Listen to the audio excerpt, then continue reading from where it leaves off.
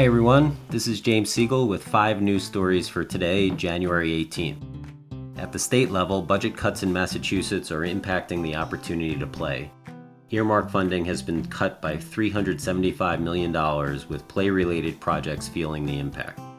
For example, in Westfield, funding for the local children's museum and a neighborhood playground have been cut by half. This is yet another example of how parks and play spaces are often the first on the chopping block when government budgets get squeezed.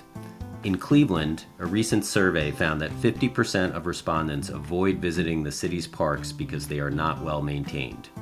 The survey was conducted by the city as part of a new master planning process for Cleveland's parks and recreation. Maintenance is an issue that plagues parks departments across the U.S. We hope that Cleveland will respond to this input by becoming a shining example of how to budget for maintenance up front and support community efforts to care for their parks, particularly in neighborhoods that are often cut off from investment and the least likely to have resources for long-term maintenance. The intersection of play spaces and the environment continues to bubble up from communities across the country. In Amherst, Massachusetts, local leaders and community advocates have expressed concern about the potential environmental and public health effects of plans to use poured-in-place rubber surfacing at a local elementary school playground. And these issues are not unique to the U.S. either.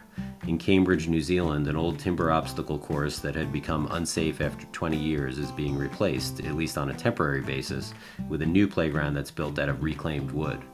According to sources, the new wood structure will ultimately be replaced by a new destination playground at the park, so we'll have to stay tuned to see if the new playground also embraces the use of natural materials.